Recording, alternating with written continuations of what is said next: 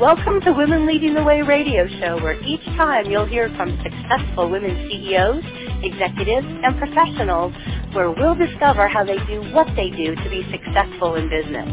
We'll be interviewing women who have overcome big challenges, women who have incredible stories of lessons learned in dealing with adversity.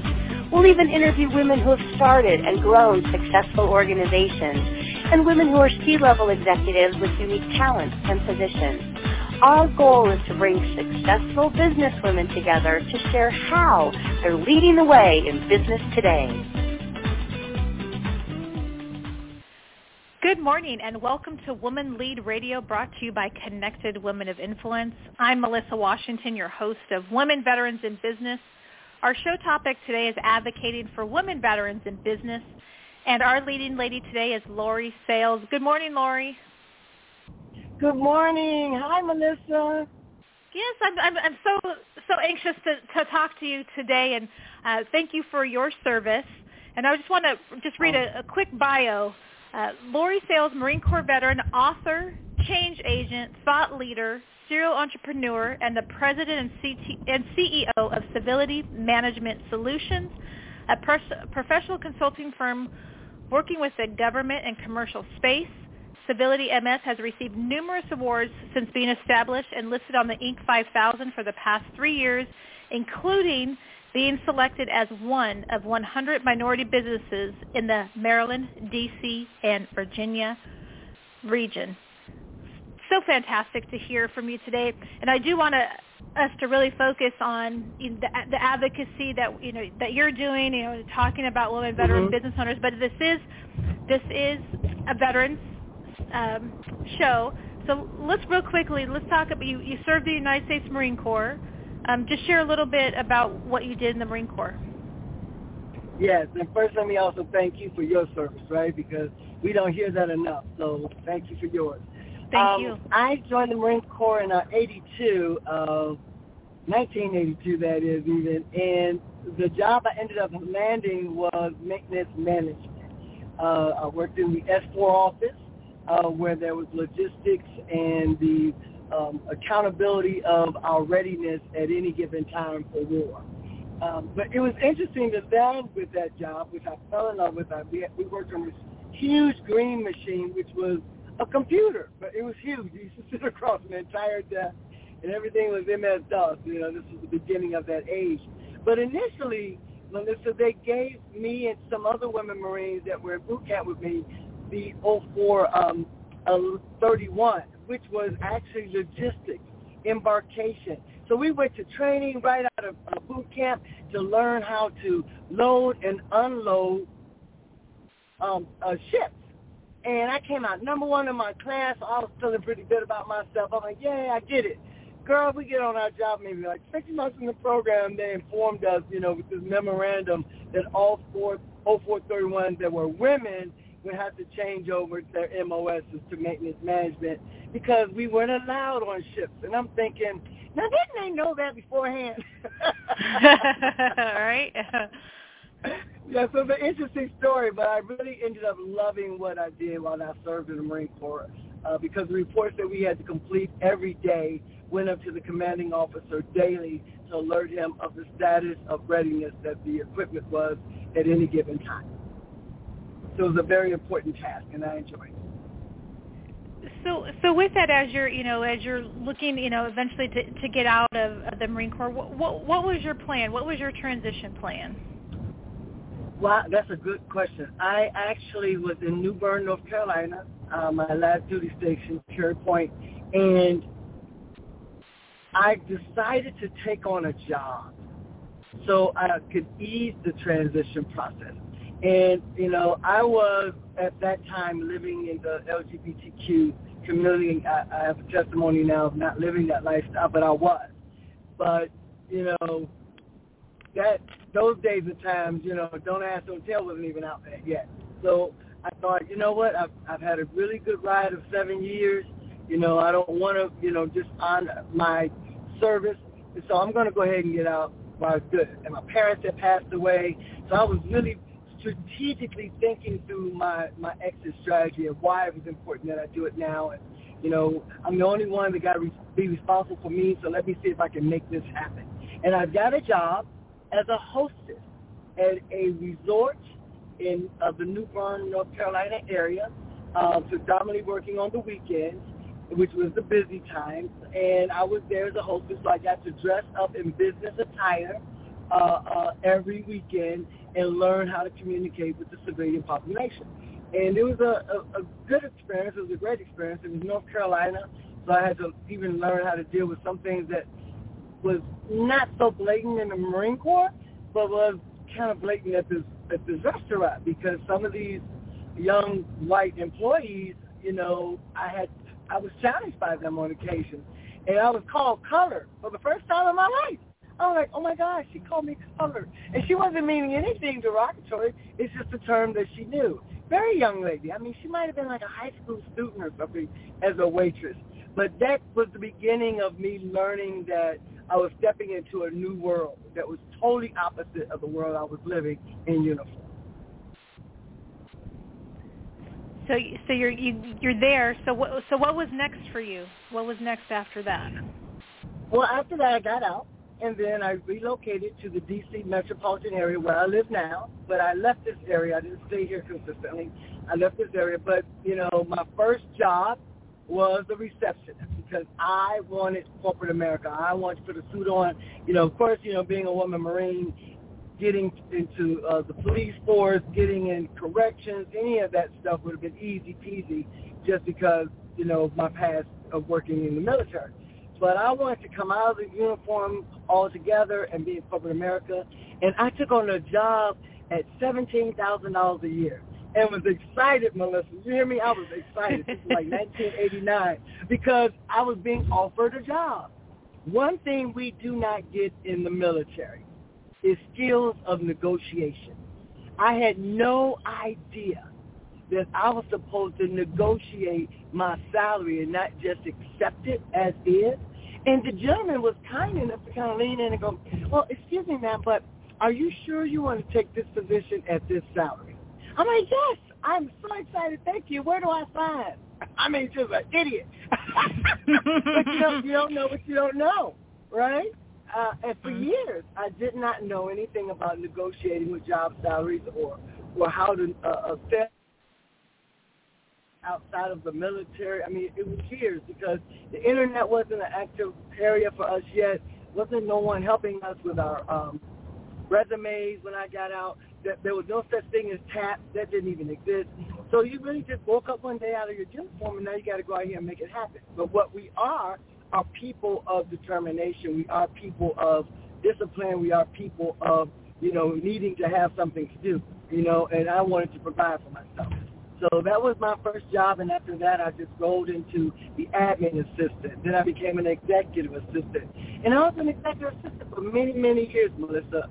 I bought a house as an executive assistant. I wasn't still in the six-figure earnings, but, you know, I was creeping up there to at least get to the area of, you know, being able to buy a home. I decided to go back to school here in the University of Maryland area, and that's one of the reasons I returned here after I left, because I wanted to go to that school, and I got my degree, and that's when some things began to change.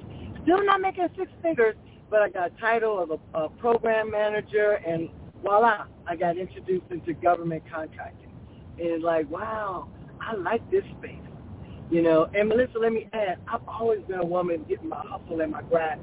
I've been an entrepreneur all my life, and I'm not afraid or ashamed to say it, because it's just also part of my testimony, both legal and illegal. And I'm from Chicago, Illinois. I'm a girl from the urban city streets. But nonetheless, I fell into that entrepreneur journey of government contracting, and hence today I'm a president and CEO. Perfect, and I want to get into that, but we're going to take a quick moment to recognize one of our sponsors and partners. Women Lead Radio is brought to you today by Connected Women of Influence and our partner Microsoft. The Microsoft mission is to empower every person and organization on the planet to achieve more. Microsoft believes technology is a powerful force for good and are working to foster a sustainable future where everyone has access to the benefits and opportunities created by technology. Microsoft believes technology can and should be a powerful force for good, and meaningful innovation can and will contribute to a brighter world in big and small ways. Thank you for your support, Microsoft, and to all of our sponsors and partners. All right, so we're back to Women Veterans in Business, and with us today is Lori Sales. And Lori was just finishing telling us about her serving in the Marine Corps, her transition out of the Marine Corps, and we left off where she was getting into working in the government space. So I wanted to continue on to that because, of course, now you're president and CEO of your own business. But what happened there? How did that happen? I know you were working there, but what said, you know what, I want to run my own business and do this? Well, and it's because I've been entrepreneur-minded. I mean, even though I never made six figures on anyone's job, I could have possibly definitely made six figures over the year just through other hustles that I had. I just high-level marketing, and they call it something else today. I have, which was Mel and Luca's kind of world, but I love them. I still shop with them today. I did a boot camp program called Simplify Fitness in this area here in Maryland. So I've always done something to supplement my income, no matter, ever since I got out of the military. Before I got in the military and after. No activity whatsoever of entrepreneurship during my time of serving, because I kind of realized that wasn't being smart. But nonetheless, once I saw what this possibility was in government contracting, that me being a woman was a plus, me being African American, a minority, was a plus, me being a veteran was a plus. I was like, oh wow, they have specific socioeconomic statuses other than I earned one as veterans. That is not a socioeconomic anything, that's earned. But those statuses allow is what the federal government uses to help support small businesses in this country. So that was like a ding, ding, ding, I need to investigate this more. And so it wasn't very long after I got into government contracting and having president CEOs that looked like me that was running the company, I was like, I need to have some knowledge on how to have my own. And I began the process of sitting in on training. As veterans, we know training, we like training, we understand why you have to be trained. Hence, that's why we're the best branch of the military in this world, right? Not just the Marine Corps, but all branches of the military because of our training. So I started getting myself trained up to learn about the government contracting space. And 4.5 years in the game, really hustling it and everything. Finally, some revenue started coming in that I was able to hire people and develop a strong business. And so with your business you have now, the Civility MS, what is your primary, what are your products and services?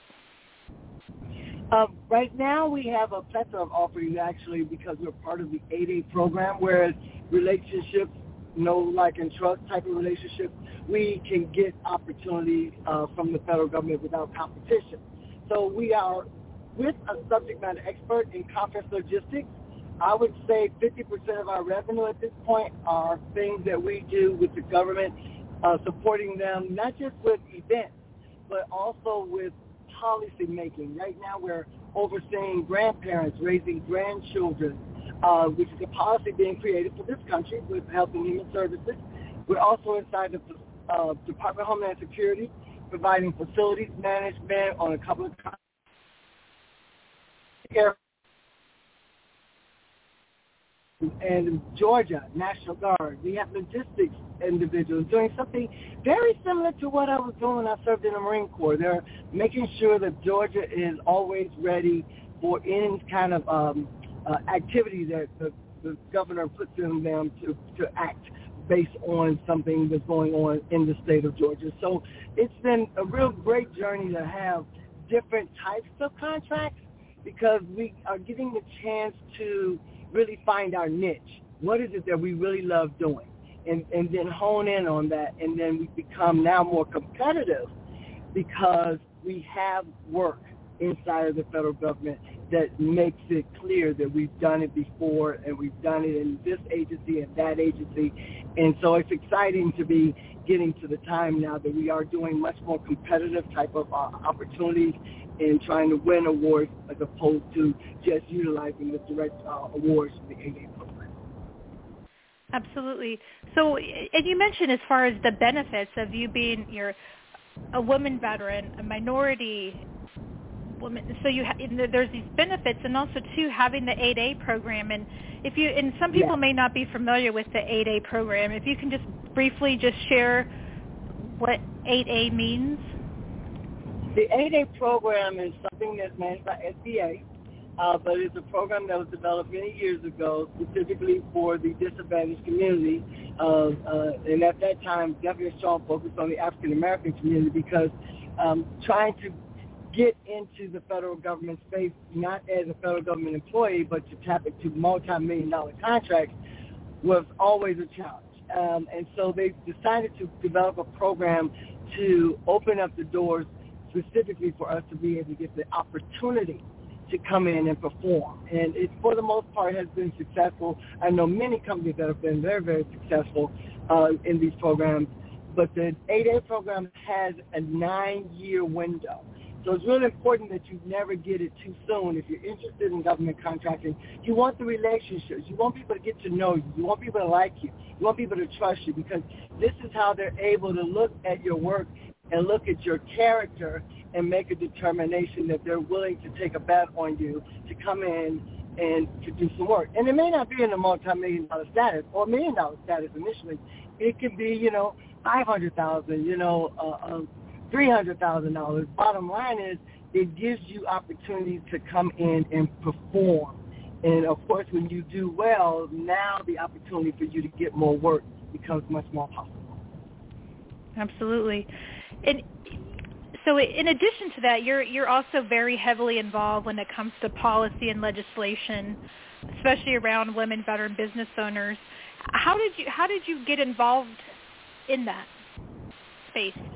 It just happened, Melissa. I mean, I had, my prayers when I was, coming through this process of becoming president and CEO and maintaining my faith through the process, because as I told you, 4.5 years, that was quite a bit of time of struggle, of being determined, but yet, my tenacity, I just refused to give up, and I just kept at it. But before there was any money coming into Civilian Management Solutions, I was advised by one of my mentors to participate in VetForce. VetForce is an advocate arm specifically for veterans, and it was established by Vietnam veterans. So these guys go into different agencies, and they allowed us to come and visit these agencies, but at the same time, we would get information about what was going on with the policy. What changes do we need to have place? If this particular agency is actually performing and giving contracts and opening up the door for service disabled to compete to get work inside their agency. Because it's not about we just don't get the work. They have to set the work aside. Service disabled, veteran-owned small business category has to be selected on the contract in order for you to respond to it and say, okay, I can do this work as a service disabled veteran. So that's kind of the part of the fight of making sure that all the agencies adhere to the policies that were established by SBA for us to be able to have opportunities to come in and do the work. And VetForce just led into Women Veterans, the Women's Veterans Procurement Circle, which was another entity, Women's Veteran Business Circle, which is another entity now where it's just for the women veterans, because we do have some differences.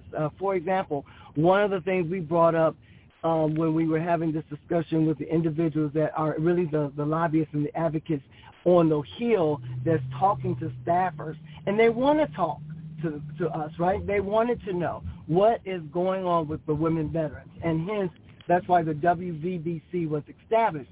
But one of the things we brought up was the whole marriage law, and it was not so applicable to me. I wasn't even familiar with it, Melissa, because, I'm not married now, and I didn't get married when I was in the military. So I just was so disconnected from it. But the law states that, if your husband dies, or in this case your spouse dies, that, you have to stay unmarried until you're like 50 years old or something crazy like that. So imagine someone at 22 even, that's possible, right? Being married and your spouse passes away due to something unfortunate while they're serving.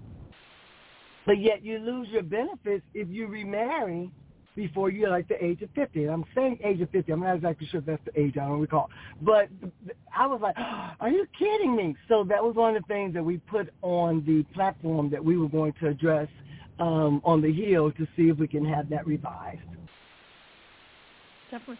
And, just in case our listeners may want to reach out to you after the show, how would you like them to contact you? Is LinkedIn, email, website? What's the best way? LinkedIn is great at looking up Lori Sales, but I also have a website of LoriSales.com, because like you say, I am involved with so many other things. I do a lot of speaking. I do things that support women veterans, women in general, the disadvantaged community, because I have a nonprofit called R3 that I established, which is, all about trying to make a difference in those communities that I actually come from. Because there's still much help that's needed, despite what everyone thinks, right? We still need help. And I have been able to turn my life around in so many different corners to continue to climb and go and grow like most of us veterans were pushed to do when we served in uniform. And I want to be able to give that back in any way that I can. Lori Sales is an easy way to reach me, either through LinkedIn or on my own personal page. Absolutely. And also, too, if anyone is interested in learning more, too, about the Women Veterans of the Business Coalition you have, is that also just a good way just to reach through your website or LinkedIn to get more information about that as well? Yes, actually. Well, the Women's Veterans Business Coalition, and thank you for helping me get it right. I'm attached to too many advocacy things. Also, I'm attached to the Women's Procurement Circle, and that's where the circle came out. Women's Procurement Circle is another entity, but Women's Veterans Business Coalition is all about us as women veterans. And they have their own website, and you can go on there and you can see the mission. You can see the other individuals that are participants at this time. It is a small crew, but of course it is. It's women veterans, right? It's a small crew. I think it's about 12 to 15 of us now at this point that are having our conversations with the Hill, having our conversations with staffers that are really interested in what we are in need of, especially even as entrepreneurs. Absolutely. So how do you think? How can others support women veteran business owners? How can other women support us? Or just how can others, just in general, support women veteran business owners? Well, I'll start with something. As an entrepreneur, this is something I'm always talking about. We have to be intentional with how we spend our money, and we buy products and services.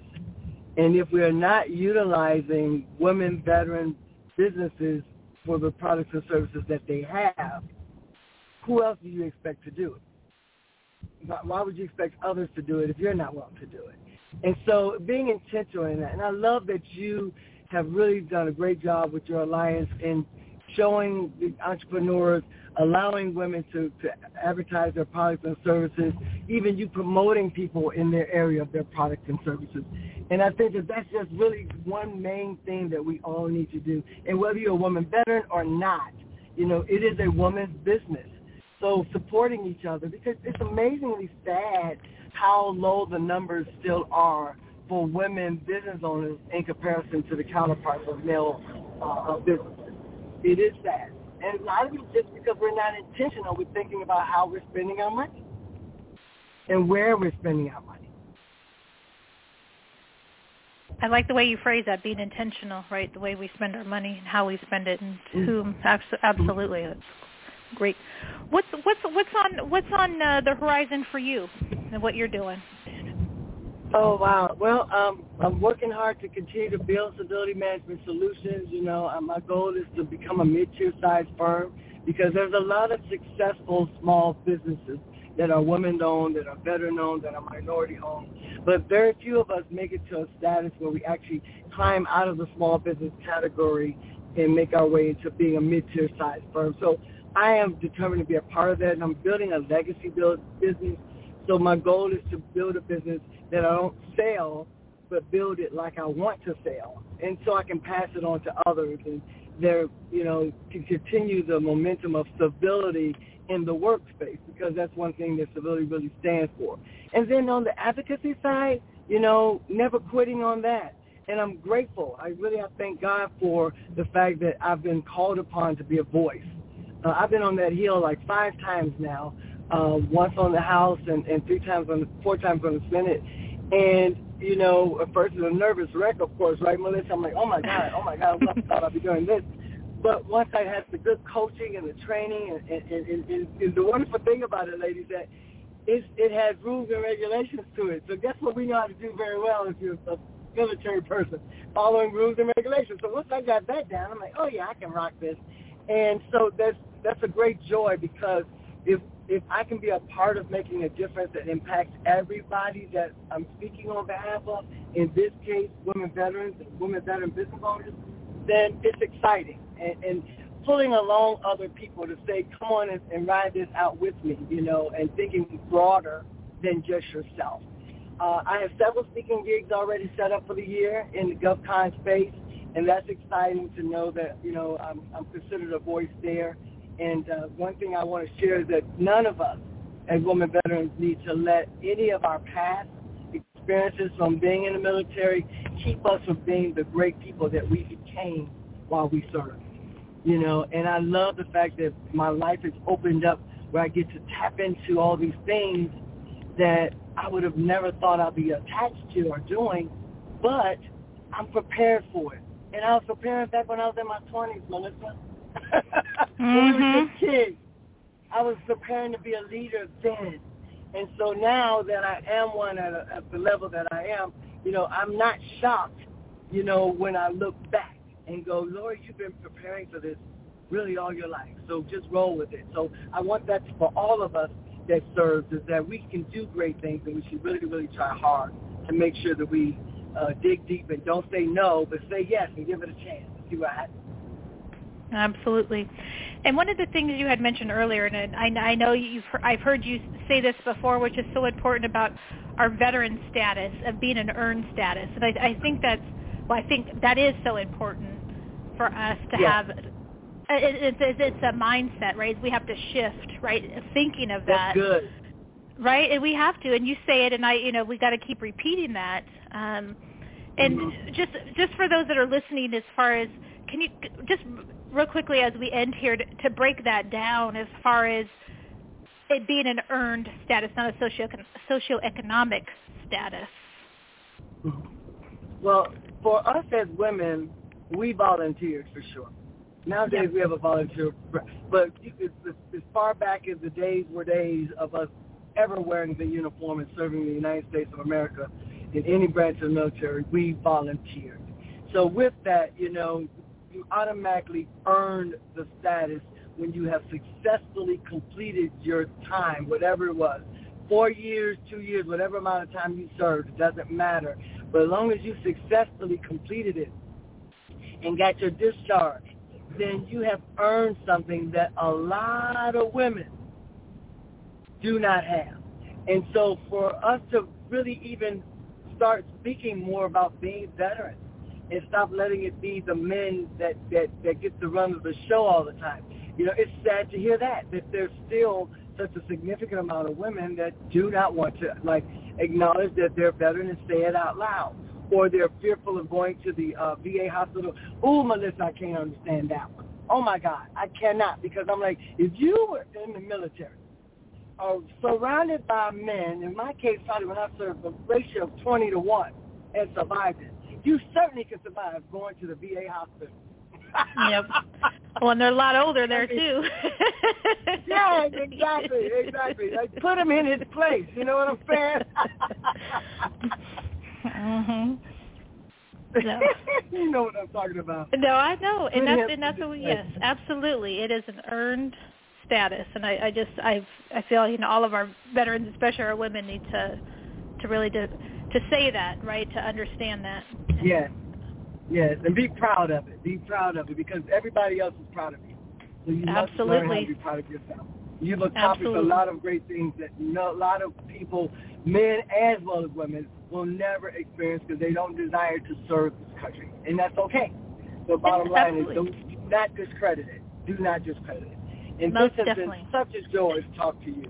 No, this is fantastic. I love always talking to you, and I love when I get to see you as well, too. So, and well, yes. you know, and believe it or not, that's our show for today. So, but what a great way to end this show today. And I really like to say thank you to Lori for being our leading lady today, and special thanks to all of our listeners, both in the U.S. and internationally, as we're an international show. After our show today, you can listen to Women Lead Radio on all subscription podcasts, specifically Apple Podcasts, iTunes, Spotify, Google Podcasts, and iHeartRadio. And we're expanding quickly to a daily radio show and podcast. So for now, we'll be back again for another live Women Lead Radio show on Mondays at 9 a.m. Pacific Time and Fridays at 2 p.m. Pacific Time. It's been my sincere pleasure to be your host today. Thank you for listening, and have a great week. Bye, everybody. Women Leading the Way is produced by Connected Women of Influence, the premier private membership organization where like-focused, business-to-business executive and professional women connect, collaborate, and cultivate a vast network of high-level affiliations, resources, and professional relationships. For more information about Connected Women of Influence, please visit our website at connectedwomenofinfluence.com.